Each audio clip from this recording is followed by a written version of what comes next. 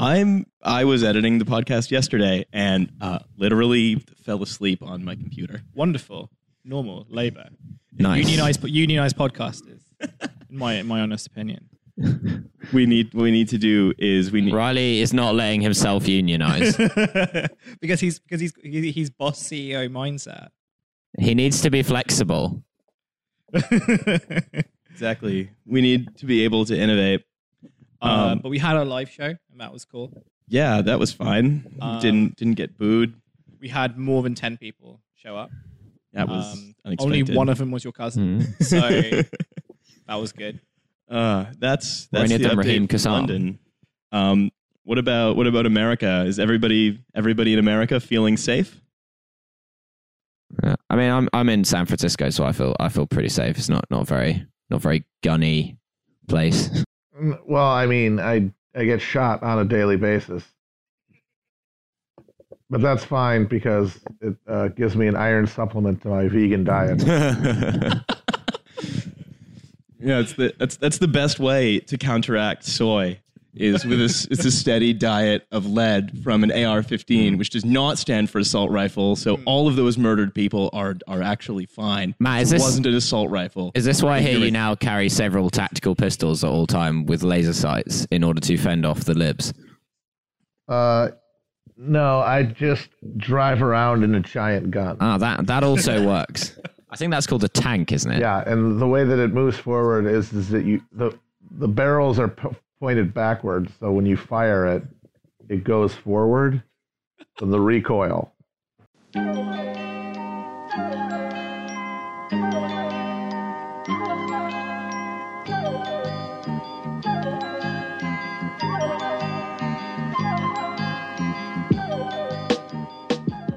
Oh yeah. What has our favorite manga artist been up to? We don't know much about Ben Garrison. He hides in the shadows. Apparently, he was the director of a very famous anime called Neon Genesis Evangelion. I've heard that, but we're not sure. But he did a bit today. He did a bit this week. He did his cartoon, and it shows a young guy holding a gun. And he's at a crossroads, and like every time you approach a crossroads, he has two options to go with. So on the left, it's a sign that says school with no armed officers, and on the other side it says school with armed officers, and the caption is, if you were a school shooter, what school would you go to? Because as we all know, school shooters are incredibly rational people, and also there was a armed officer at the school that just got shot up. But didn't you see what Trump said? He was a coward. Yeah. Good. But, I mean, he was a coward. Are you going to do a coward screening for all of these people you're arming to put into schools? I would love that. How are you supposed to know how these doughy suburban, basically glorified mall cops are going to respond to somebody showing up with a gun? You have no way of knowing how they're going to fucking respond. I don't know what this armed. I know there's apparently been pictures of this guy who was supposed to be the armed cop at the school looks like, but I don't know what he looks like. So in my head, all I'm seeing is Paul Blart on his scooter. Basically, because when it was discovered that he just stood outside while it was happening, he immediately retired. So he's an older gent. One of the things that I found remarkable about the Trump press conference this week was that he just very blatantly said about, so when he was this whole idea about arming teachers, he said something along the lines of really talented teachers will be able to stop school shooters, as if the point of being a talented teacher.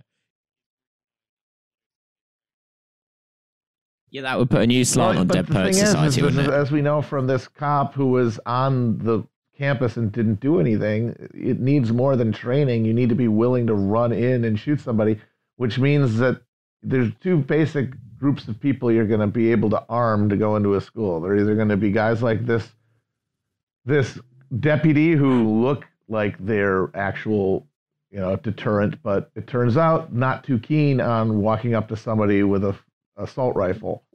Or you get people who are dying for that to happen, who are the ones most likely to shoot somebody for dropping their backpack or something like that. So those are your two options. You give it to sort of easygoing, tough pudgy dads, when you have no guarantee that they're going to be willing to throw down when the time comes, or you give it to the most unstable, eager to kill maniacs you can find, which seems like it would cause its own set of problems, to put it lightly. Oh, if you had a school guarded by those maniacs, if you had a school guarded by those maniacs, it would quickly become the subject of one of those like right-wing hard-on articles, like the most disciplined school in America. See how well behaved these children are. And then there's one child like, I didn't do my French homework and I was kneecapped. And it was like, just as it should be, like the good old days.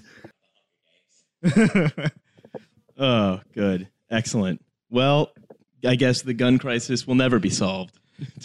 There is nothing we can do about it because of freedom. Because people are just, because you can't limit freedom in any way, and if there was a law against it, then someone would find a way to break it. So let's just surrender to fucking chance. A bald eagle shedding a single tear as a child with his last breath says, "I've never felt so free."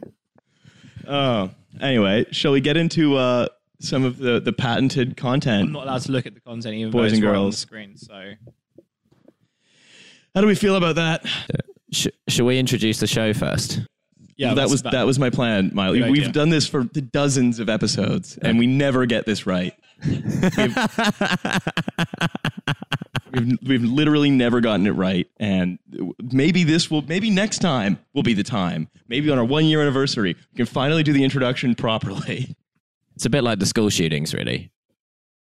If only there was some way to prevent this. No, I don't see one. I'm too free. I mean, the only solution would be for all of us to be armed, right?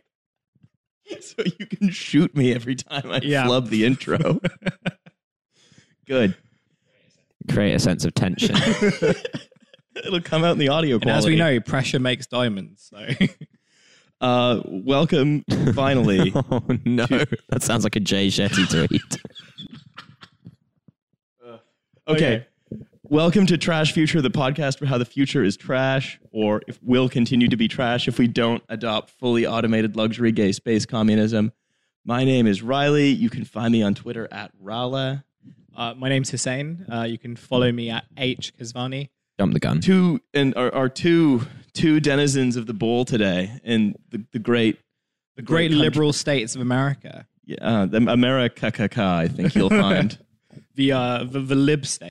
So the less interesting of the two, me, on every episode of this podcast, Milo Edwards. You can follow me on Twitter at Milo_Edwards. I have a hangover. Okay, I'm Matt Christman. Hello, everyone.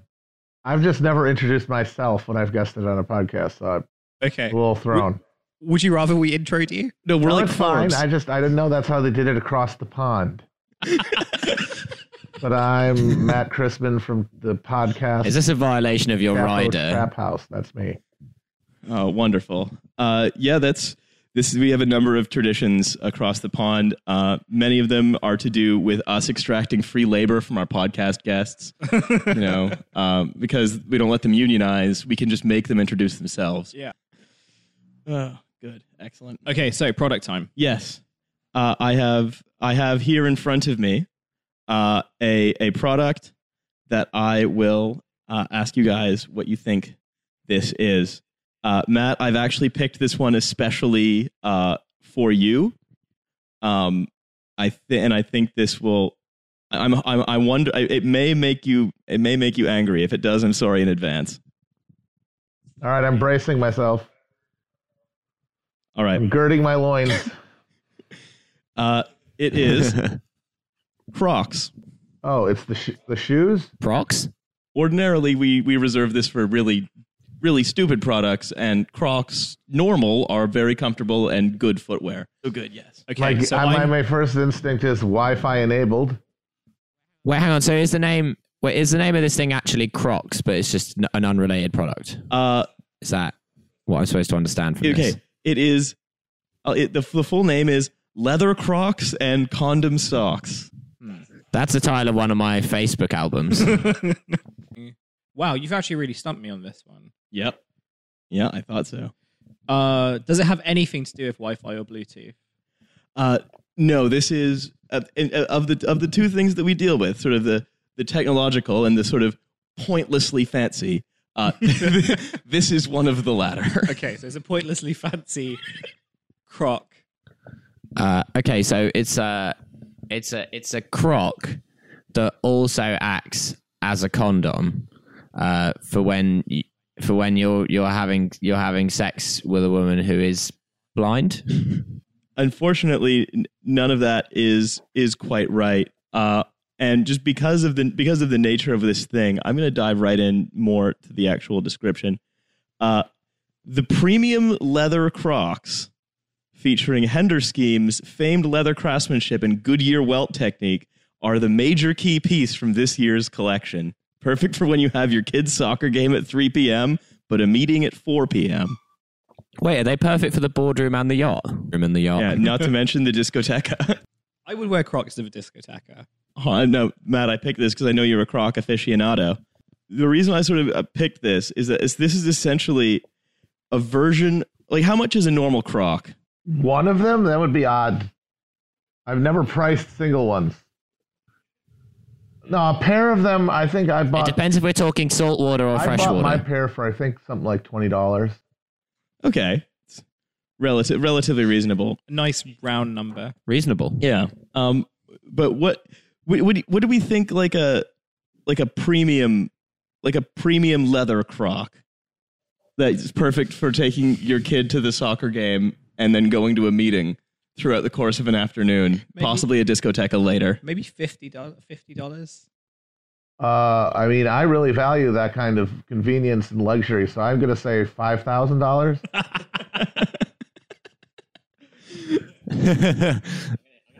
I'm gonna say 500. I reckon this is for the everyman. This shoe. This isn't for the elites. Yeah, this is affordable. This is affordable style. This is the thing, is like this is proven very hard to find, but I've taken an average of all of Henderscheme's other shoes. It's this Japanese company, and it looks as though this pair of Crocs is probably going to, on average, run you between 800 and 900 pounds, which in a Maroon. Yeah, seems like a deal to me.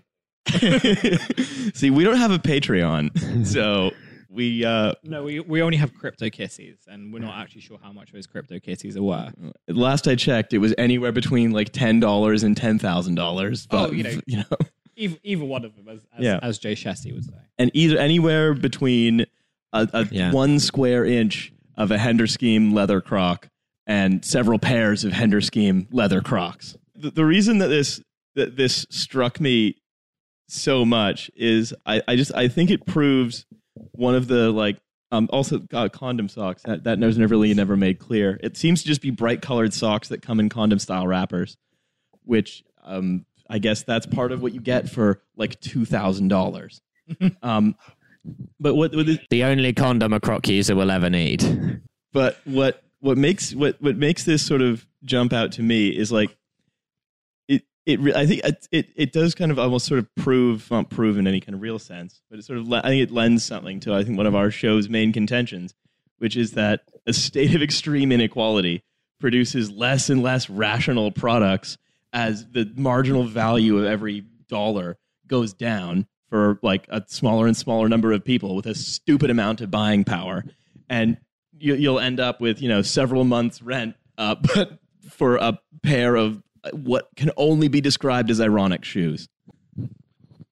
Speak for yourself, mate. Like, I'm going to go buy myself a pair. Yeah. And then I can't believe that they're actually recommending that you wear them with socks. That's what I find most upsetting about this. That's how I wear them. Yeah. But the thing is that I did not get the Croc because I had any preference for them as a shoe. I had bought a pair of loafers, and while I was wearing them, I realized very quickly that they were creating a very drastically enlarged blister in the back of my foot that exploded all over the place.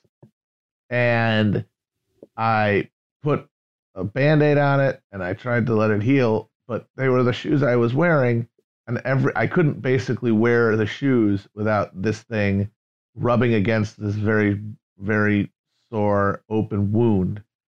So I needed a shoe that would allow my heel to be not rubbed against. And I have a personal oath that I will never wear sandals of any kind. So the only thing that kind of fit the bill of leaving the heel exposed without technically being sandals were Crocs. So I only got them medicinally. They had a medical purpose to them. And they are, I will admit, they're comfortable, but I don't wear them that much now. Now that I'm healed up. Yeah. Now that you're... This is actually the Trash Future infomercial. This is how we monetize the podcast. That's how, like, InfoWars has their pills, but we advertise Crocs. Well, what really strikes me as hilarious is that it appears as though for a massive premium, you can get rid of the element of your shoe that will not have you get blisters. Because I can't see a universe in which someone paying for this wouldn't get blisters. But I think the thing I'm trying to drive to with this, I suppose, is there is just this very, very strange like fetish, and you see it quite a bit in like everything from like food culture to now fucking multi-$1,000 Crocs. Is this weird fetishization of stuff that is supposed to be cheap, but and sort of turned into a luxe product. Yeah, absolutely, because they're really nobody's making any new ideas. Nobody can do a new thing, so all you can do is sort of slowly march down the cultural ladder and exoticize and make luxury every element of it going all the way down, because we've run out of ideas.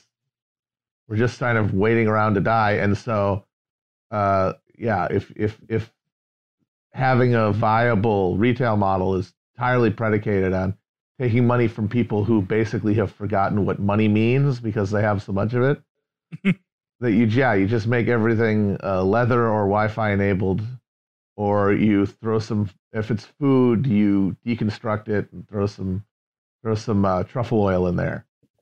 Or you make it just hazardous for human consumption, like raw water. Well, so the marketplace of ideas is actually a failure. Shocking, I know. So all the YouTube videos that I've been watching, they were lying to me. Well, it's like imagine my shock. I don't know if you guys saw this either, but like McDonald's today announced that they're now bringing back Szechuan sauce in every outlet in unlimited quantities. And they're releasing a podcast series about the initial Szechuan sauce debacle. Finally, a triumph for the smartest people on earth. So this is the Szechuan sauce that came as the result of very smart, intelligent show Rick and Morty, right? Yeah, the Genius Show. The Genius Show. And it caused lots of late 20s people to like riot outside of McDonald's because they wanted that sauce. Without sort of going for too much podcast intertextuality, Matt, I'm aware that this phenomenon has in the past sort of given you one of your many aneurysms. Yeah, it's pretty disparaging, the whole deal about the Szechuan sauce, and now them turning it into a chance to be a meme. I mean, everyone makes fun of brands trying to be cool on Twitter by using slang and, talking about how their nuggets are fleek or whatever, but they really does seem like you're crossing a terrifying Rubicon to have a fucking podcast. Like that is the machine taking human form. That's like Skynet becoming self-aware, where it's just, we're not just gonna use slang that the kids like to try to sound relatable. We're going to actually have some of our people be like, hey, check out our SoundCloud link. We don't know if we'll do another one, but it was fun to record this one, everybody. So this week, McDonald's launched a podcast. Logan Paul launched a podcast. We've got some competition, boys. Fuck. We've got some competition. Yeah, but there's an interesting point, like on a very serious note, because I don't know, Matt, if you know what's happening over in the UK. But the big news of, I guess, this week was that a load of KFCs closed down. Yes, I heard about that. So KFC are kind of saying that now everything's fine, but they took out an advertisement in some of like the country's big newspapers, basically saying, you know, we're sorry, it's never going to happen again. Like, you know, and everyone was sort of like, you know, praising this really smart, sleek campaign by KFC to basically like capitalize off like a fucking like outsourcing failure.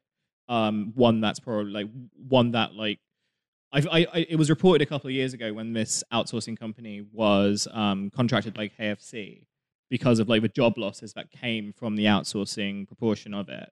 But one of like the bits of the very scary subtext was that KFC was really able to like capitalize off this really major fucking corporate failure, right?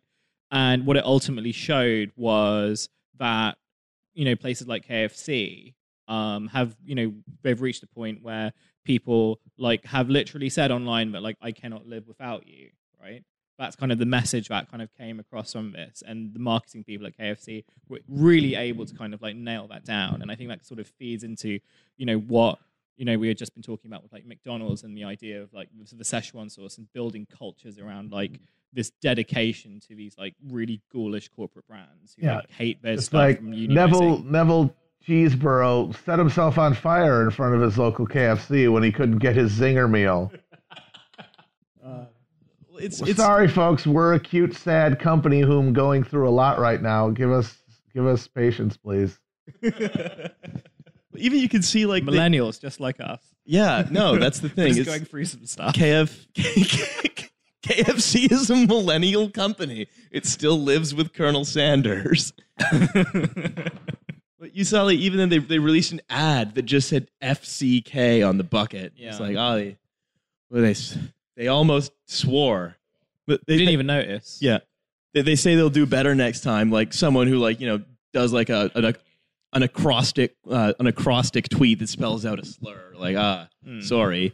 But it's just like it's sort of remarkable that like no one in the kind of mainstream conversation was really talking about like is how like because this was the result of like an outsourcing company, right? And no one knows the story. No one. Like, I didn't know this story. Yeah, no one really knows the story of like why the hell this like outsourcing company really fucked up, right? Like, was it a distribution problem? Was it like, you know, I have a feeling there's actually to do with like, you know, employee strikes, but no one knows this story. And this is like coming a few weeks after the whole like Carillion thing where everyone was talking about outsourcing and how like fucked up outsourcing is. So the way that like we treat, you know, government and infrastructure projects, we're not necessarily applying that to like these companies and these organizations who not only like are used every day, but actually have like a lot of, you know, arguably a lot more cultural power than, you know, Carillion-based companies, right? Like, well, and that's how like these PR people and all these advertisers can really, you know, capitalize off this conversation. They kind of say, you know, distract away from like the failures of like this sort of like shitty, you know, late capitalist bullshit. Like every time this happens, I always go back to I think more and more of just fucking Guy Debord, right? Because I know you like your French Marxist. Well, yeah, everything is just an advertisement for its own existence. Like all these things, just all these currents of media that we kind of think of as differentiated are really just one long held note of sort of self-reference and self-justification. Welcome to my Twitter account. I think then that leads us, I think, to this. We accidentally are doing like our whole first segment on like delicious treats. But I don't know if you guys have seen this, but if I know you guys have seen this because we talked about it. There is a movie that is going to be made about flaming hot Cheetos, like a hero film about the creation of flaming hot Cheetos. You know, if we're entering like a new cinematic universe where we basically lionize CEOs, then at some point we're going to wait for like the 3-part Elon Musk biopic, right? I'm surprised they haven't. Have they made that? I mean, well, no, actually, this is the cinematic universe we're going towards, right. Which is again going back to some of my favorite European Marxists. Is there's going to be one movie every year. It's going to be like 7 days long, and it's going to have all your favorite characters in it. It's going to have Captain America. It's going to have Homer Simpson. It's going to have fucking Subway Jared, because that's now a cute reference. It's going to have there's gonna be a version of the Avengers where like Hank Hill is involved because all of these companies. It's going to have big fancy shirts. There's going to be a human centipede of every actor who's played Colonel Sanders in a commercial. I'd watch that. But one of them's a woman, so it's good. Oh yeah, She's at the no, end. Be respectful. She's the last person in the centipede. She is the Colonel. Does that mean she goes at the front of the centipede or at the back? I guess that's a good question. Yeah, she'd want to be at the front. You always want to be at the front of the centipede. That's the best gig. And, that's why I'm not a big fan of unions, because that usually ends up just being seniority.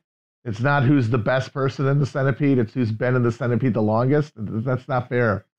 It reduces my incentive to be productive when I can't work my way to the front of the centipede.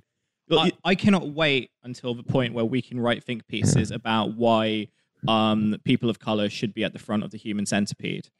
I cannot wait for this part of the discourse. Well, it's that you can't... In many ways, the worst thing about the human centipede was the first in, first out rule.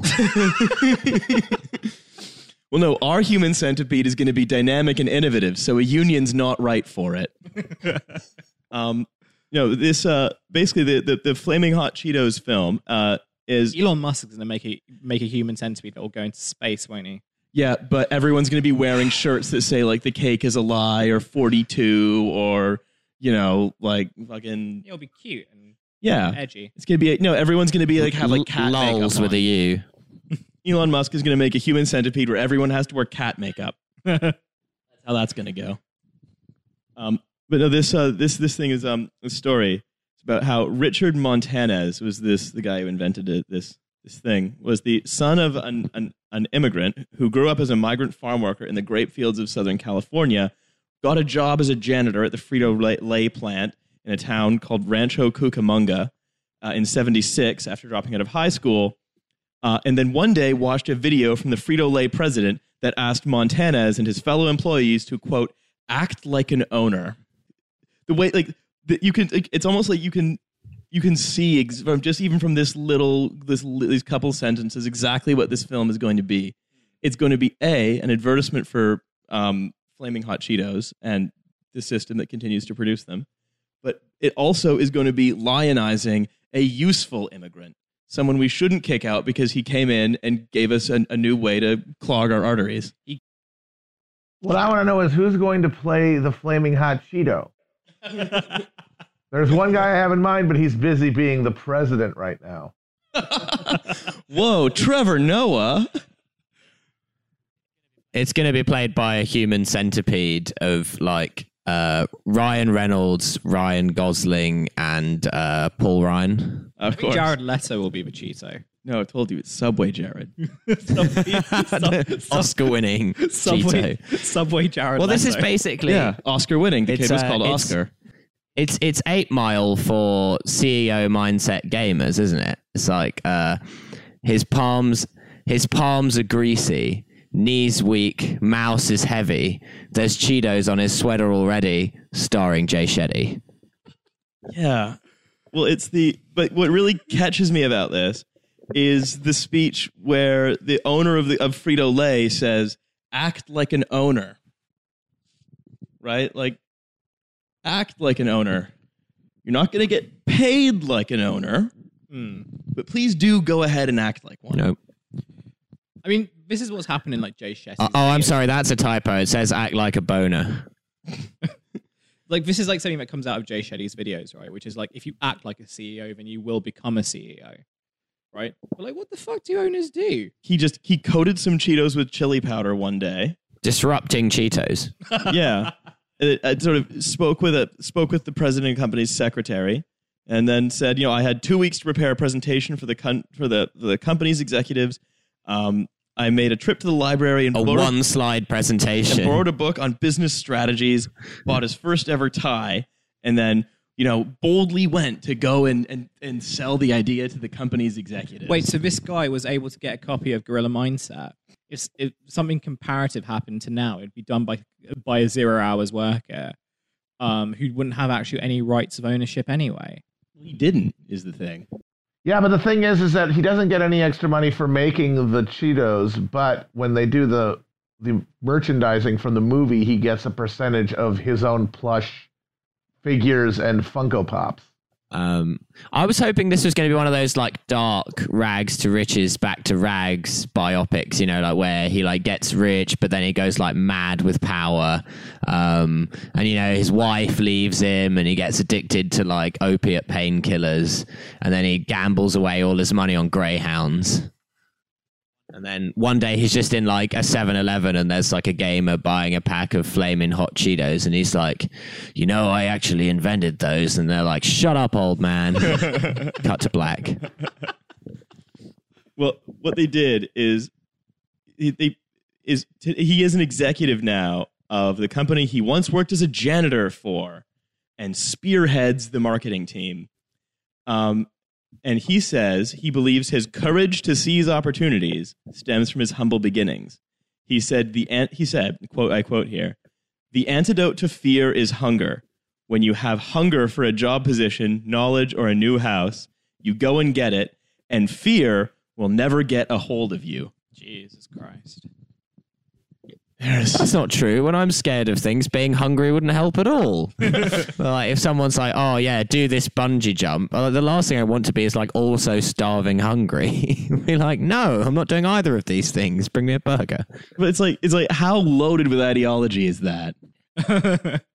But if it was true, if the antidote to fear was really hunger, really hungry, then like actually like all of London's homeless people should be like, you know, brain billionaire CEOs, right? Well, no, but what we have to do is all of the homeless people who are very hungry, give them guns and put them in schools.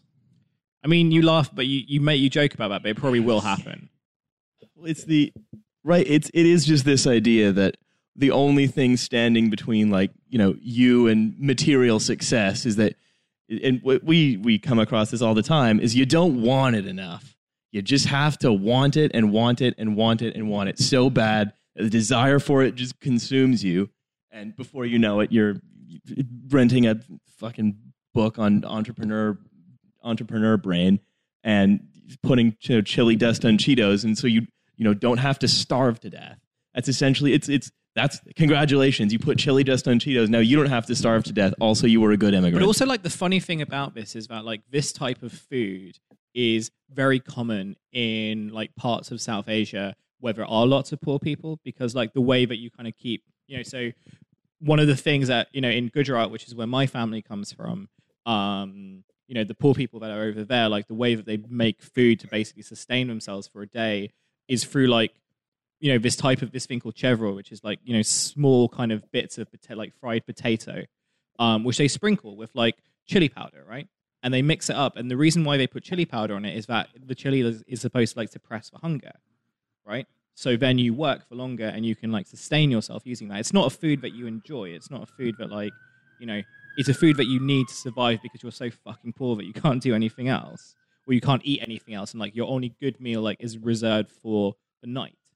Right? So the fact, you know, so it's sort of like, I was thinking about this and just like, it's just sort of bizarre how, you know, what is effectively like a really similar meal like occupies very different cultural spaces in different countries. I think I will go see the film, but I'll only go see the film if Jared Leto is the Cheeto. I'll probably wait to see that one at home. I'll probably stream that one. Probably not going to go to the theater. Yeah, downloading it illegally is the moral thing to do. You wouldn't download a car, so why would you download the Cheeto film? Oh wow, yeah. So that's the update in. That's the cops. That's the cops. Cops coming for bad the podcast. They're coming to arrest you for defaming a brand. 1 second. I just need to email my actual boss, but please continue. Okay. Well, why don't we take this opportunity to take a quick break and then come back in a second to discuss ways in which, you know, maybe people have done praxis in the past and resisted, you know, being sucked under into the world of flaming hot Cheetos and, you know, brand banter and extremely expensive poor people theme shoes.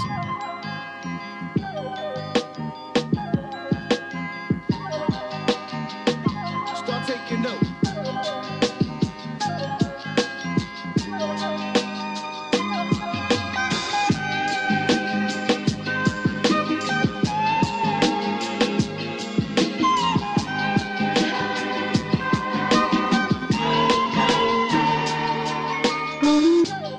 in terms of podcast natural enemies, it's you guys and Pod Save America, right?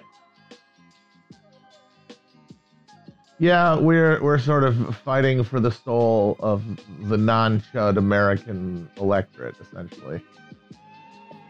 It's three people that you're contesting, basically. Well, there's like 7 Never Trump Republicans in Northern Virginia, and then and then sort of the sort of pickled Chardonnay moms, and then who really is up for grabs between you guys?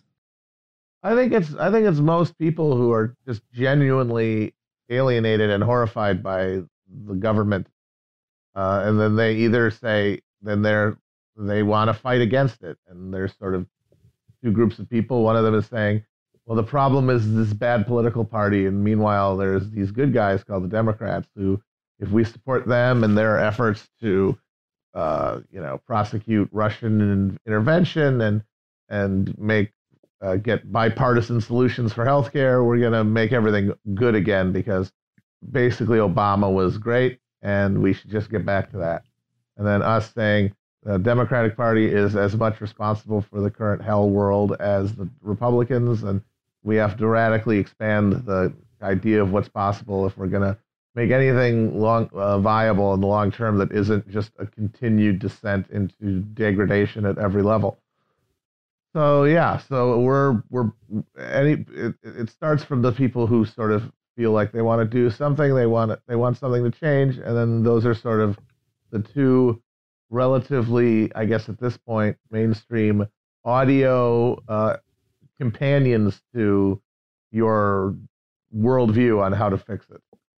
Yeah, I mean, the Democrats are increasingly like the Avengers, right? Like cobbling together an increasingly farcical combination of everyone you've ever heard of, and now, interestingly, Oprah Winfrey, to sort of combat this like weird cartoon evil. And all of the worst malefactors of the Bush years, also part of that motley crew, like Bill Kristol and David Frum and people with blood all over their hands.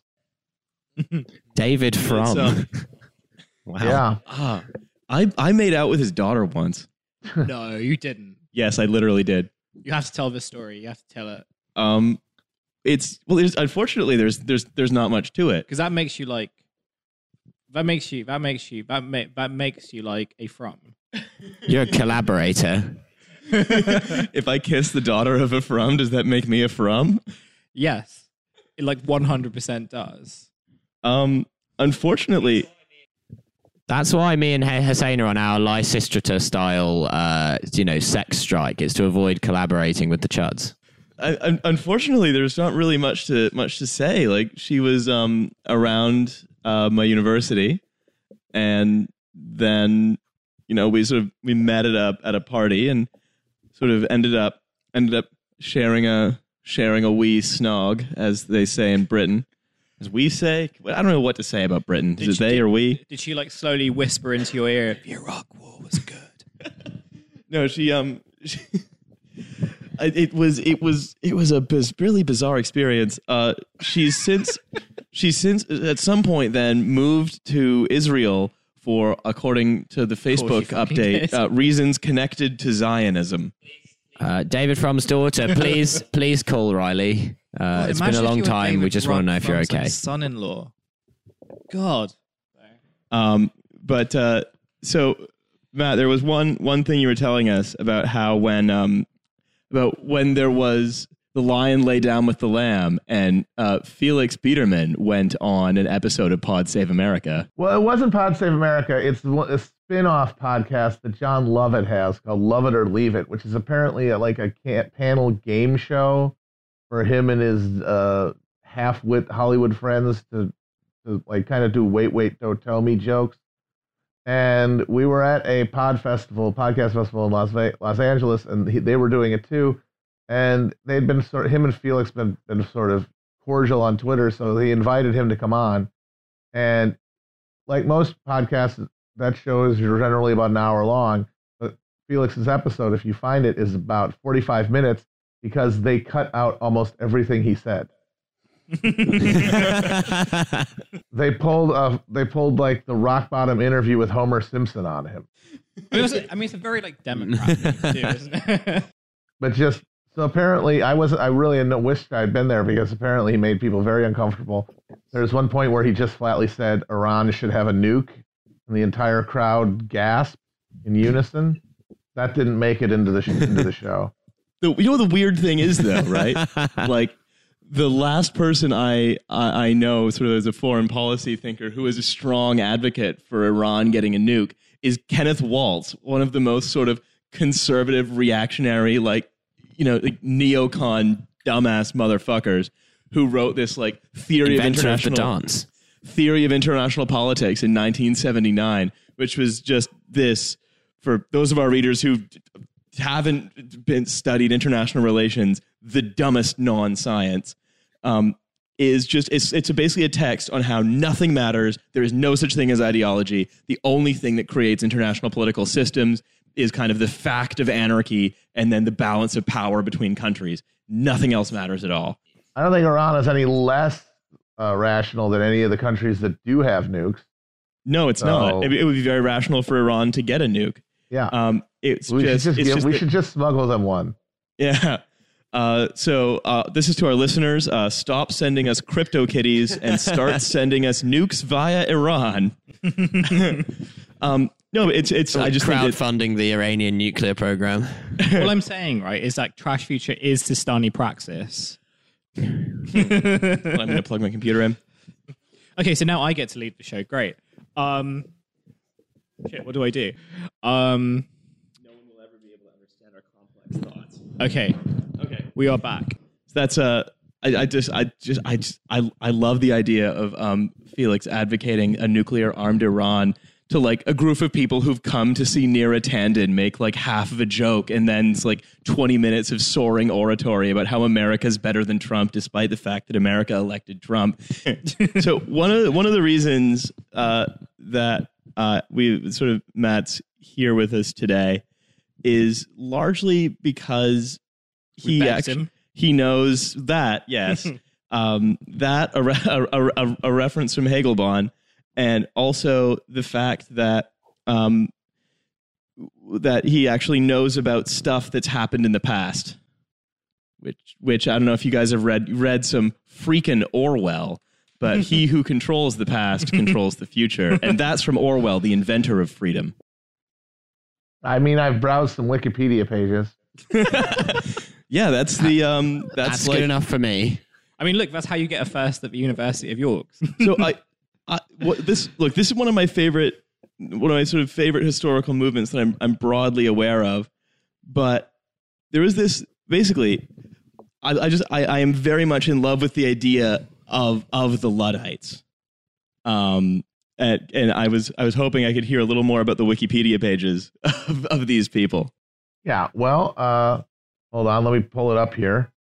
Is that the Luddites were a group of English textile workers and weavers in the 19th century who destroyed weaving machinery as a form of protest. That's from the first line of... wait a minute, apparently, I'm sorry, I was wrong. Luddite is an EP by Grotius, released in 1992 by Spirit Music Industries. Shit. No, the Luddites were stockers, people who were skilled weavers, who were being displaced by machinery that was allowing for the sort of mass production of textiles, and fearing for the end of their livelihoods, they took to, this is roughly during the Napoleonic era in England, in the 18 teens, would wreck. They were millennials. Wreck machinery.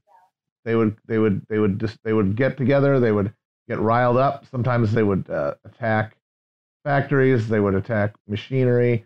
Occasionally, they killed a couple of mill owners by bushwhacking them. They were named after a fictional guy. There is no Ned Ludd. That wasn't a real guy. He was like the Guy Fawkes mask that they wore. And it was sort of the first.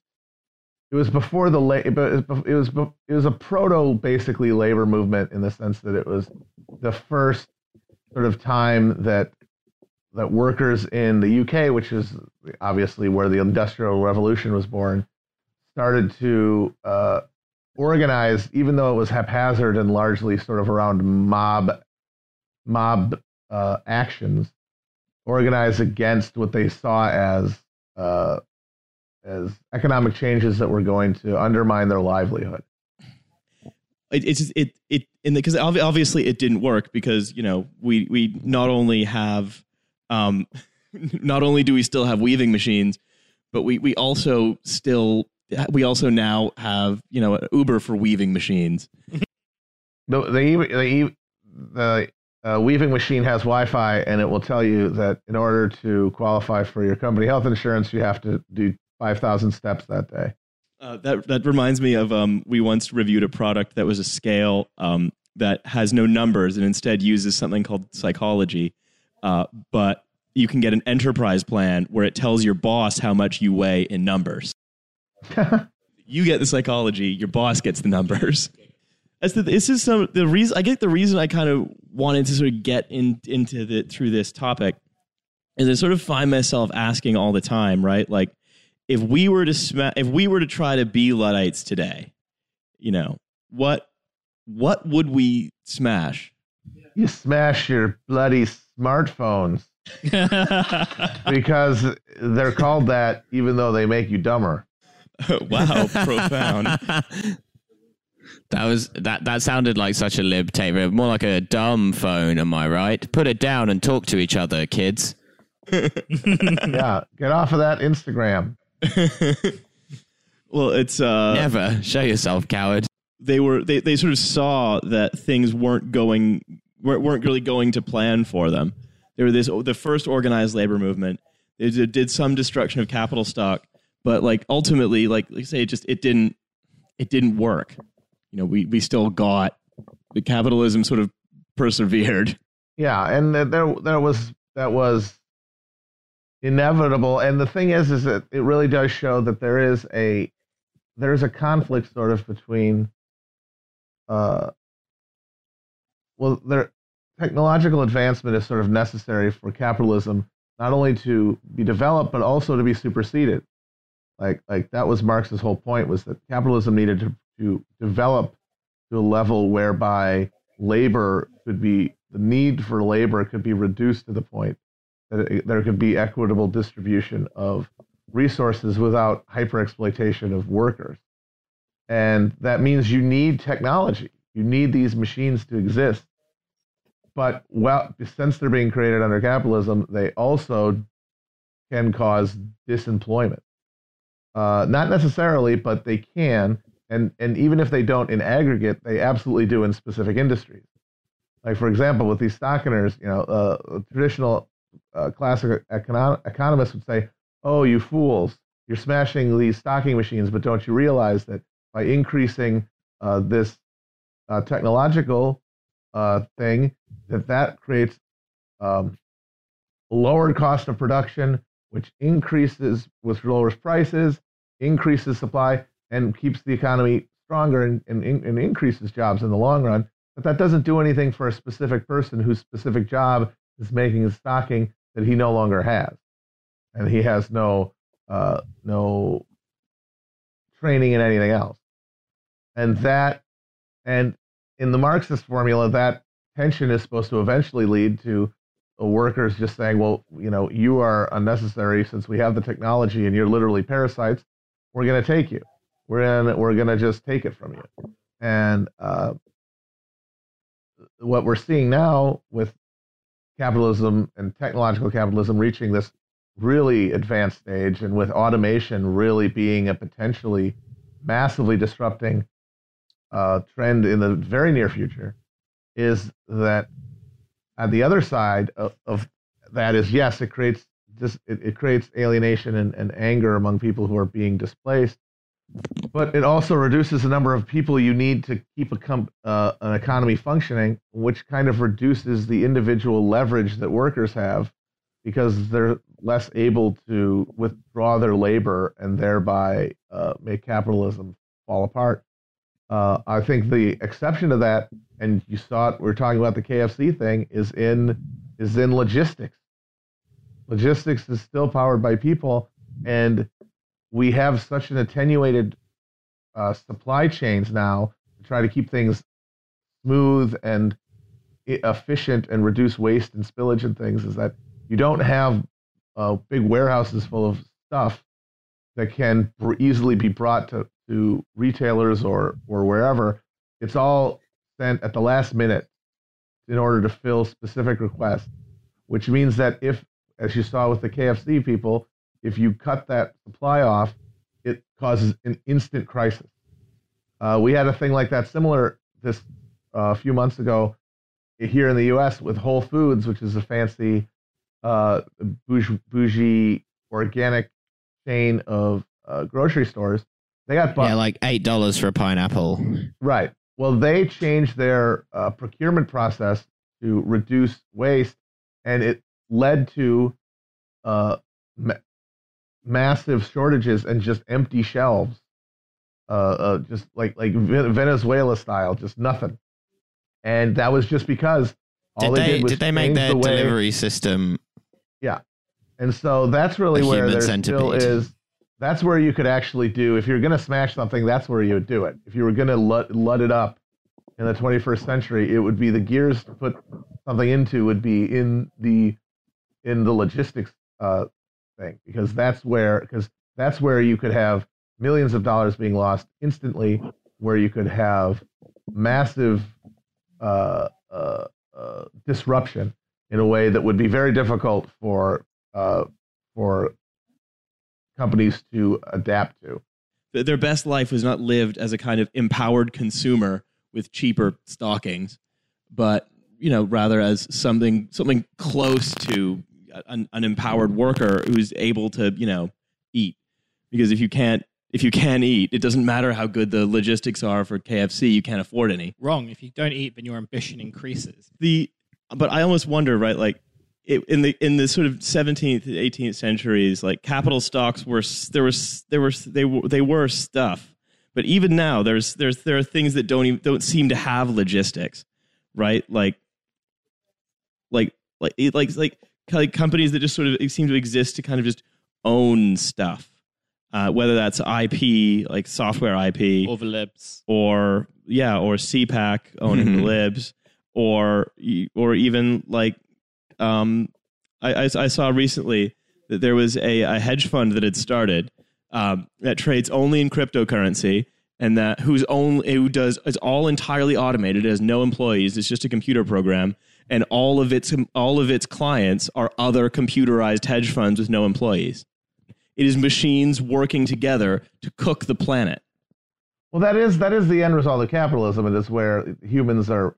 Because the whole idea is that you create a system that doesn't really need human intelligence to govern itself, and through technology, that's possible more and more. And then there'll literally be nobody. People can talk about guillotines, but there'll be nobody that cut a head off because it's just algorithms. Yeah, and it's this thing where we have to take our lesson from the Luddites before it's too late. Yeah, it's smashing. Luddites is used as like a slur, isn't it? Yeah, it's used to insult people now. Yeah, that's where we are in the discourse.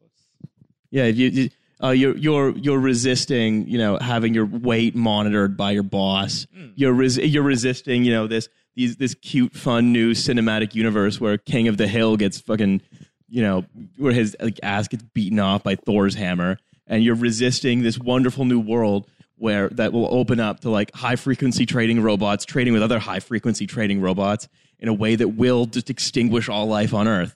You're such a fucking Luddite. Why do you hate progress? Yeah, why are you so backward in thinking that having a secure job is a good thing when in fact the future is being flexible and working Deliveroo during the day and Uber at night? These people like in the 17th, 18th centuries, this group of Luddites were unable to be infiltrated because they all knew each other from the factory floor, right? But now, if you're going to get a group of people together to go and disrupt KFC's supply chain, the question I never can quite answer is how do you get this group of, how do you get people together to trust one another who've never met because they all doing Fiverr work. Yeah, just doing Fiverr work. I don't know. That's the question I've been asking. That's like to me a central crisis and a central irresolvable at this point dilemma for organizing in the 21st century. And I wish I had an answer. I don't. Blockchain, maybe it's the way, because you have to have an authenticated transaction to be in the blockchain, right? So no, you know what? Like, you joke about this, but Absolutely. actually, like, I spoke to someone who was very serious about this the other day. Like, so she works in tech PR, and she was kind of just saying that, like, everyone kind of thinks that blockchain is just used for, like, cryptocurrency CEOs and stuff. But actually, like, there's so many purposes. I was like, okay, like, tell me what those purposes are. And like she paused for a very long time. I was like, well, and then she came onto the whole thing of like, well, people are always very concerned about workers' rights when it comes to freelancing and gig economy stuff. But on the blockchain, because you can't get rid of anything, and because it's all kind of like sequential, like, it will be useful for like workers' organizations. So in the long term, the blockchain is going to be like this revolutionary force. And like, said of this, like, with complete lack of like complete unawareness of naivety, if the blockchain if you can't get rid of anything from the blockchain, then in theory, like, it should be accessible to everyone. And when you have something like that, the people with the most power and resources will automatically have more power than the people not. So it's actually like an even worse way to organize workers. I think that sort of goes back to something Matt was saying earlier, right? Where you've got this thing. They're sort of neutral in themselves. If anything, you need them. You need that technological development, but at the same time, it's how they're used. So, and so the perfect example of this is the that company that wants to be Uber for buses, Skedaddle, trying to end tipping so you can rate every interaction you have with another human on a blockchain. And based on your rating of that interaction, they get amount of money. Yeah, that's an enormously unequalizing, and not to mention ridiculously stupid, cruel way to organize society. You could either have the Uber for buses where every interaction is rated, and if you're not sort of polite to the guy whose Maserati you're parking, then you can't afford your meal of flaming hot Cheetos and your movie of flaming hot Cheetos. But if this could be used by sort of anything from insurrectionists to unions so that they can know everything about one another, they can trust one another, and they can organize without being infiltrated. Yeah, and I mean, the thing to remember is it's not like earlier organizers weren't infiltrated even by people that they knew. Like, there was a few years after the Luddite uprising and riots began, there was an attempted sort of working class coup attempt in England that got thwarted by a spy. So there's still a chance that you can get owned even when you know people, because as plenty of rappers will say, you never really know anyone. So we've been recording for like a life age of the Earth, and we all have things to do. So we don't actually all have things to do. Matt has things to do. So Matt, thank you very much for coming on. No problem. Thank you for having me. All right, later, everybody. All right, Later cheers, on. guys.